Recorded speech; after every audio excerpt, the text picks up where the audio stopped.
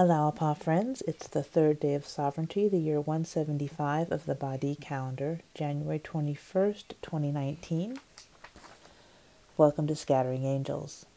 I'm going to read today the letter written by the Universal House of Justice on the 18th of January 2019 to the Baha'is of the world.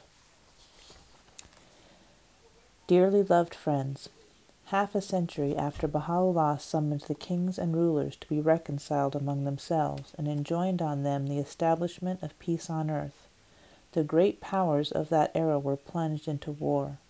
It was the first conflict to be regarded as a world war, and it is remembered as conflagration of horrific severity.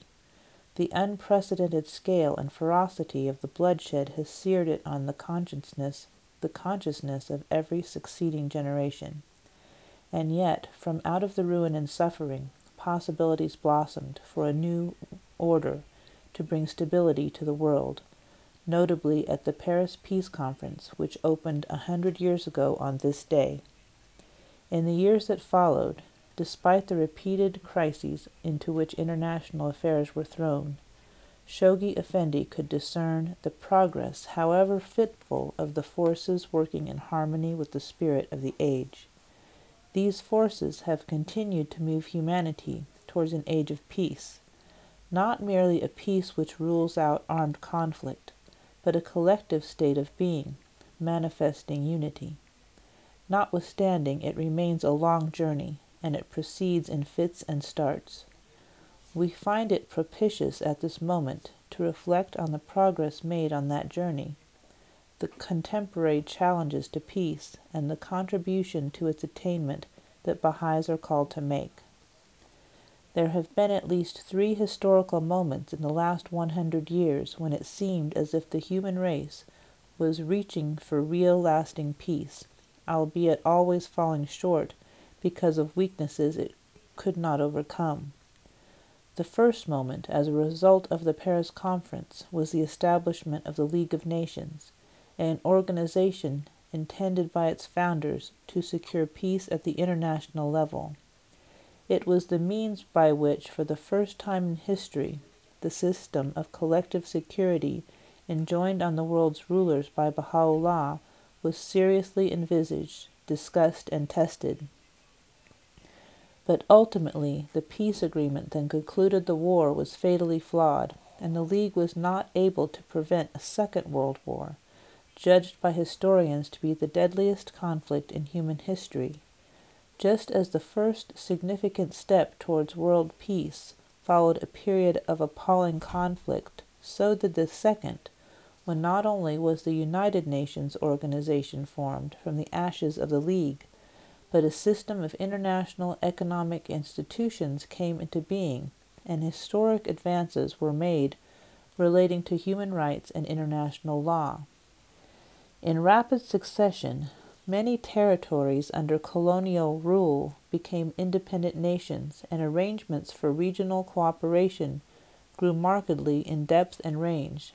The post-war decades, however, were also characterized by an atmosphere of brooding and often open hostility between the world's 2 major power blocs, known familiarly as the Cold War. It spilled over into actual wars in various regions of the world, and brought humanity perilously close to a conflict involving nuclear weapons. Its peaceful termination towards the end of the 20th century was an occasion for relief, giving rise to explicit calls for the establishment of a new global order. This was the third moment when universal peace seemed to be within grasp. Efforts to put in place new systems for international cooperation and to strengthen existing ones received great impetus as a series of world conferences on themes of importance to humanity's future were convened by the United Nations.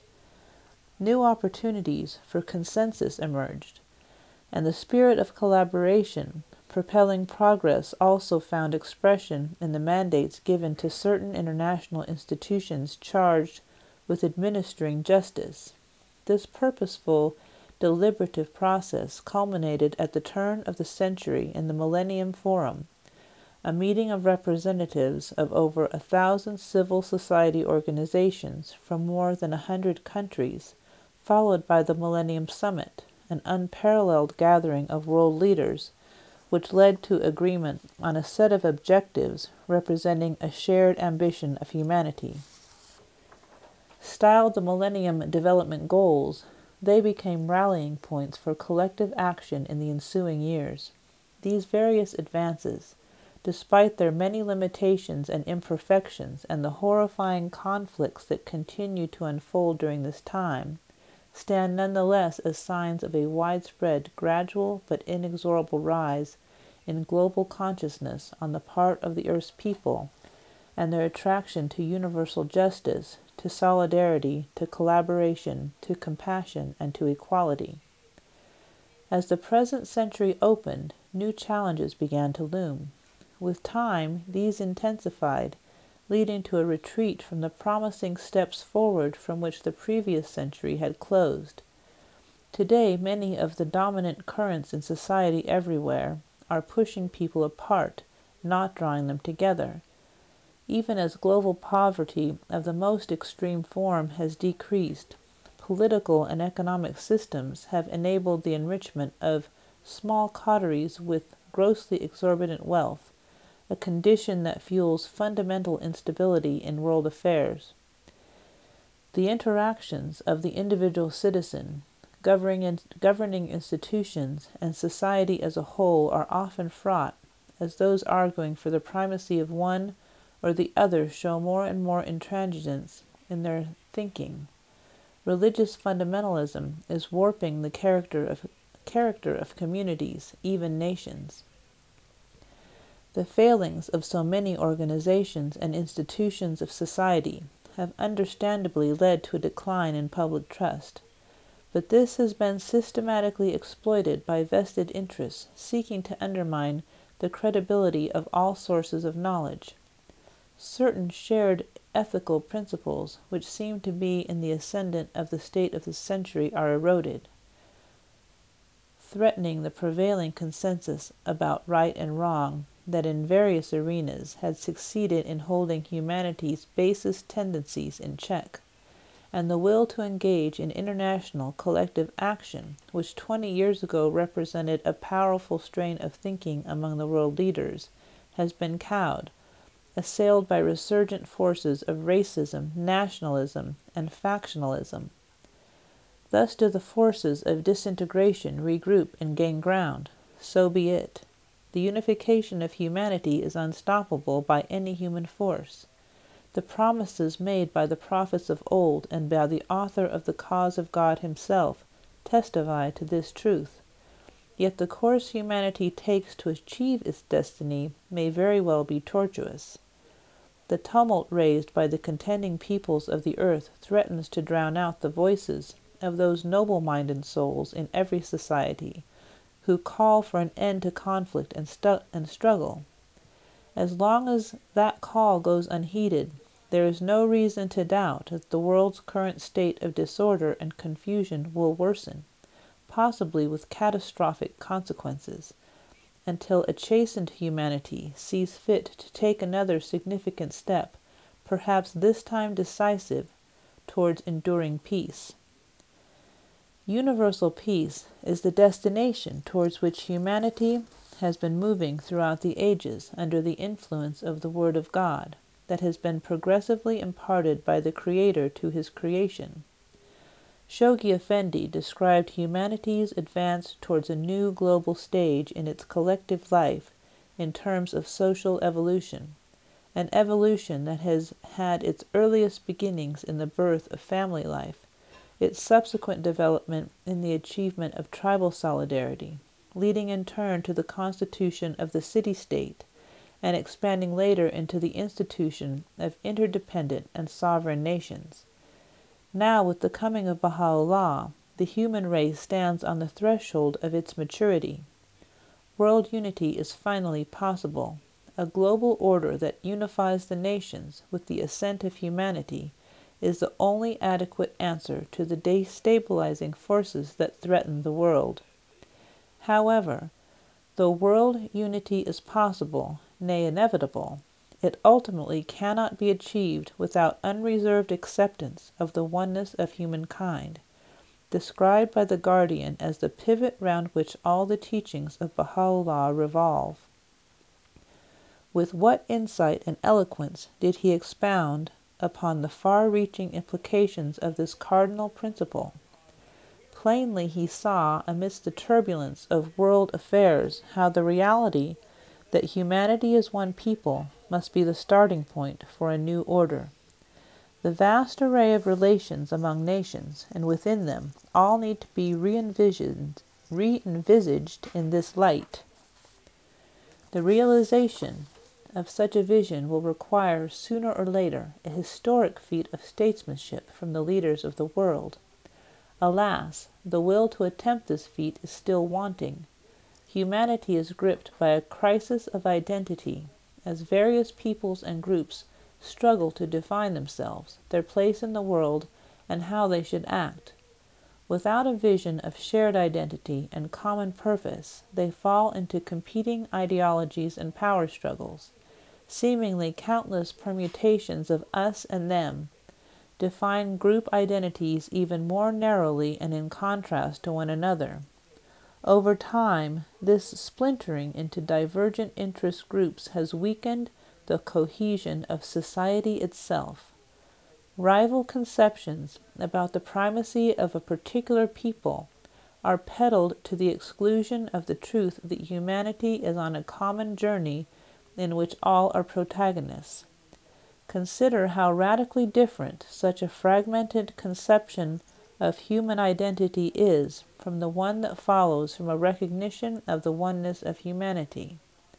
In this perspective, the diversity that characterizes the human family, far from contradicting its oneness, endows it with richness. Unity, in its Baha'i expression, contains the essential concept of diversity, distinguishing it from uniformity. It is through love of all people, and by subordinating lesser loyalties to the best interests of humankind, that the unity of the world can be realized, and the infinite expressions of human diversity find their highest fulfillment. Fostering unity by harmonizing disparate elements, and nurturing in every heart a selfless love for humankind, is the task of religion. Great possibilities to cultivate fellowship and concord are open to religious leaders, but these same leaders can also incite violence by using their influence to stoke the fires of fanaticism and prejudice. Writing of religion, Baha'u'llah's words are emphatic. Make it not, he warns, the cause of dissension and strife. Peace for all who dwell on earth is one of the principles and ordinances of God. A heart that has embraced love for the whole of humanity will certainly be pained when confronted by the suffering that so many endure because of disunity. But the friends of God cannot shut themselves off from the increasing turmoil of the society that surrounds them. They must guard themselves, too, from becoming enmeshed in its conflicts or following into its adversarial methods. No matter how bleak conditions may appear at any given time, no matter how dismal the immediate prospects for bringing about unity, there is no cause for despair. The distressing state of the world can only spur us to redouble our commitment to constructive action. These are not days of prosperity and triumph, cautions Baha'u'llah. The whole of humankind is in the grip of manifold ills. Strive, therefore, to save its life through the wholesome medicine which the almighty hand of the unerring physician hath prepared. The establishment of peace is a duty to which the entire human race is called. The responsibility that Baha'is bear to aid that process will evolve over time, but they have never been mere spectators. They lend their share of assistance in the operation of those forces leading humankind towards unity. They are summoned to be as leaven to the world. Consider Baha'u'llah's words. Address yourselves to the promotion of the well-being and tranquility of the children of men. Bend your minds and wills to the education of the peoples and kindreds of the earth, that haply the dissensions that divide it may, through the power of the Most Great Name, be blotted out from its face, and all mankind become the upholders of one order and the inhabitants of one city. Abdu'l-Baha also emphasized the importance of the contribution that Baha'is are called to make in the establishment of world peace.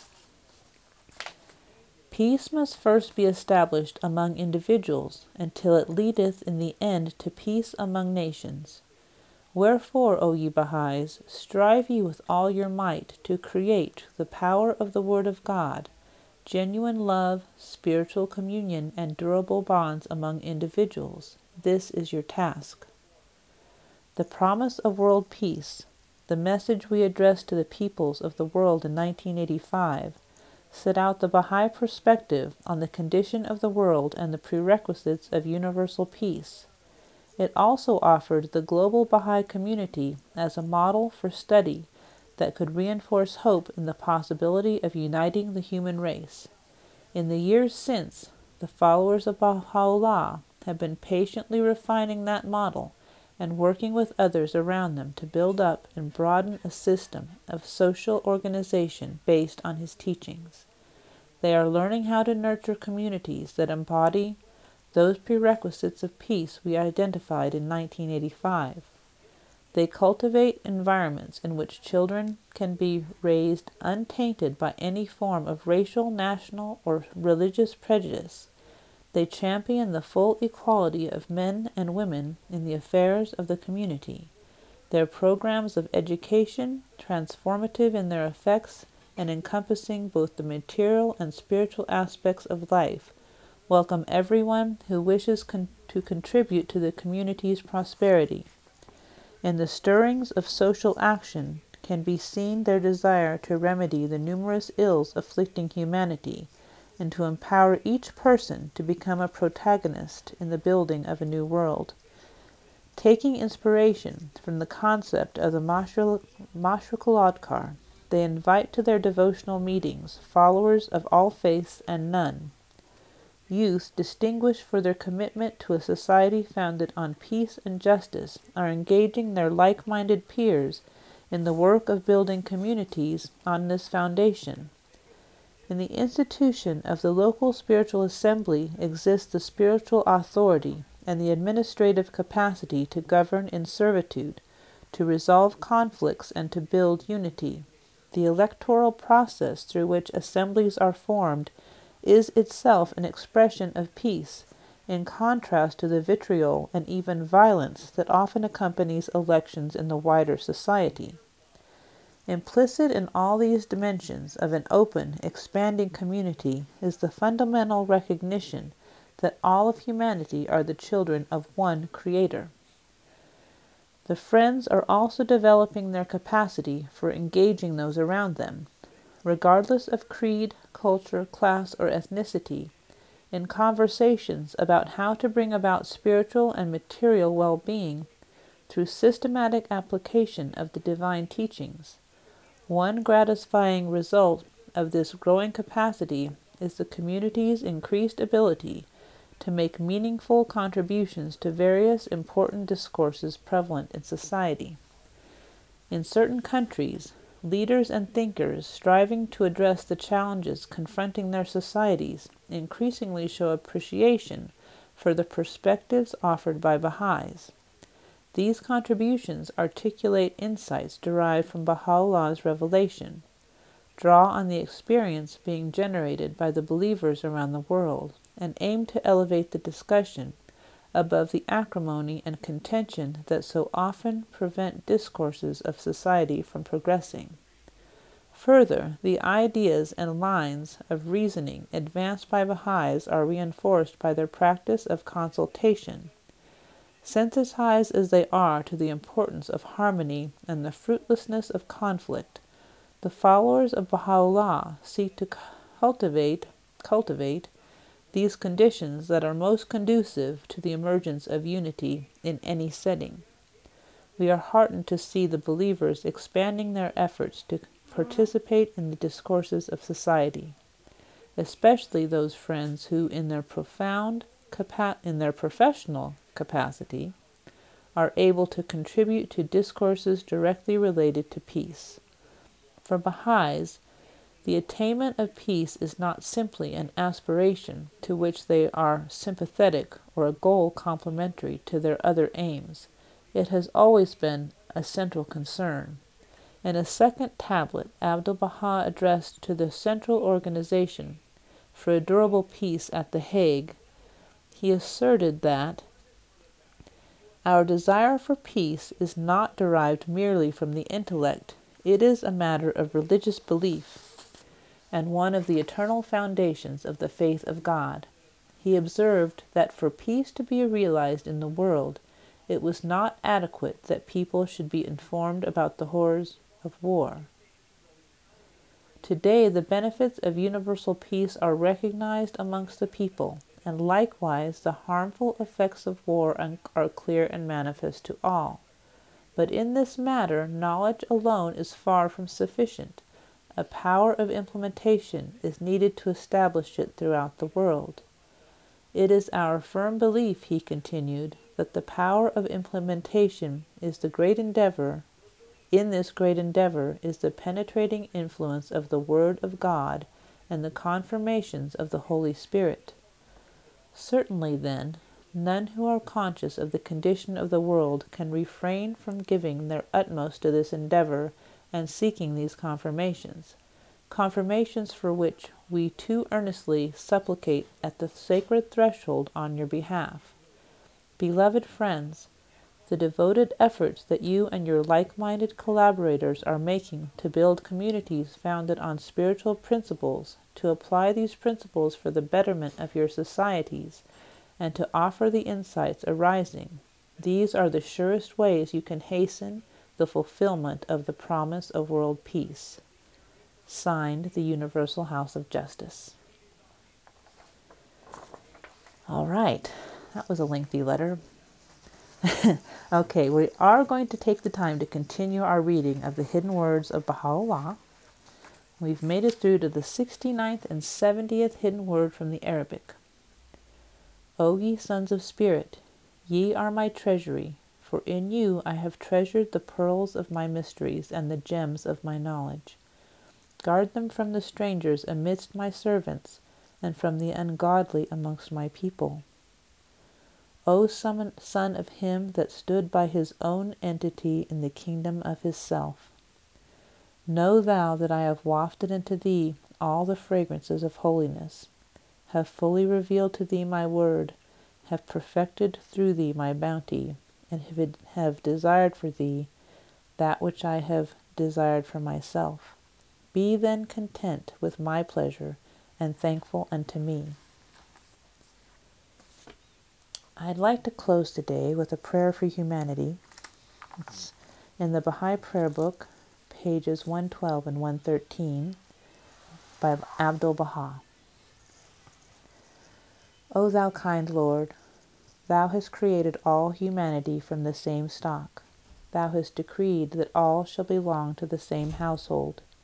In thy holy presence they are all thy servants, and all mankind are sheltered beneath thy tabernacle.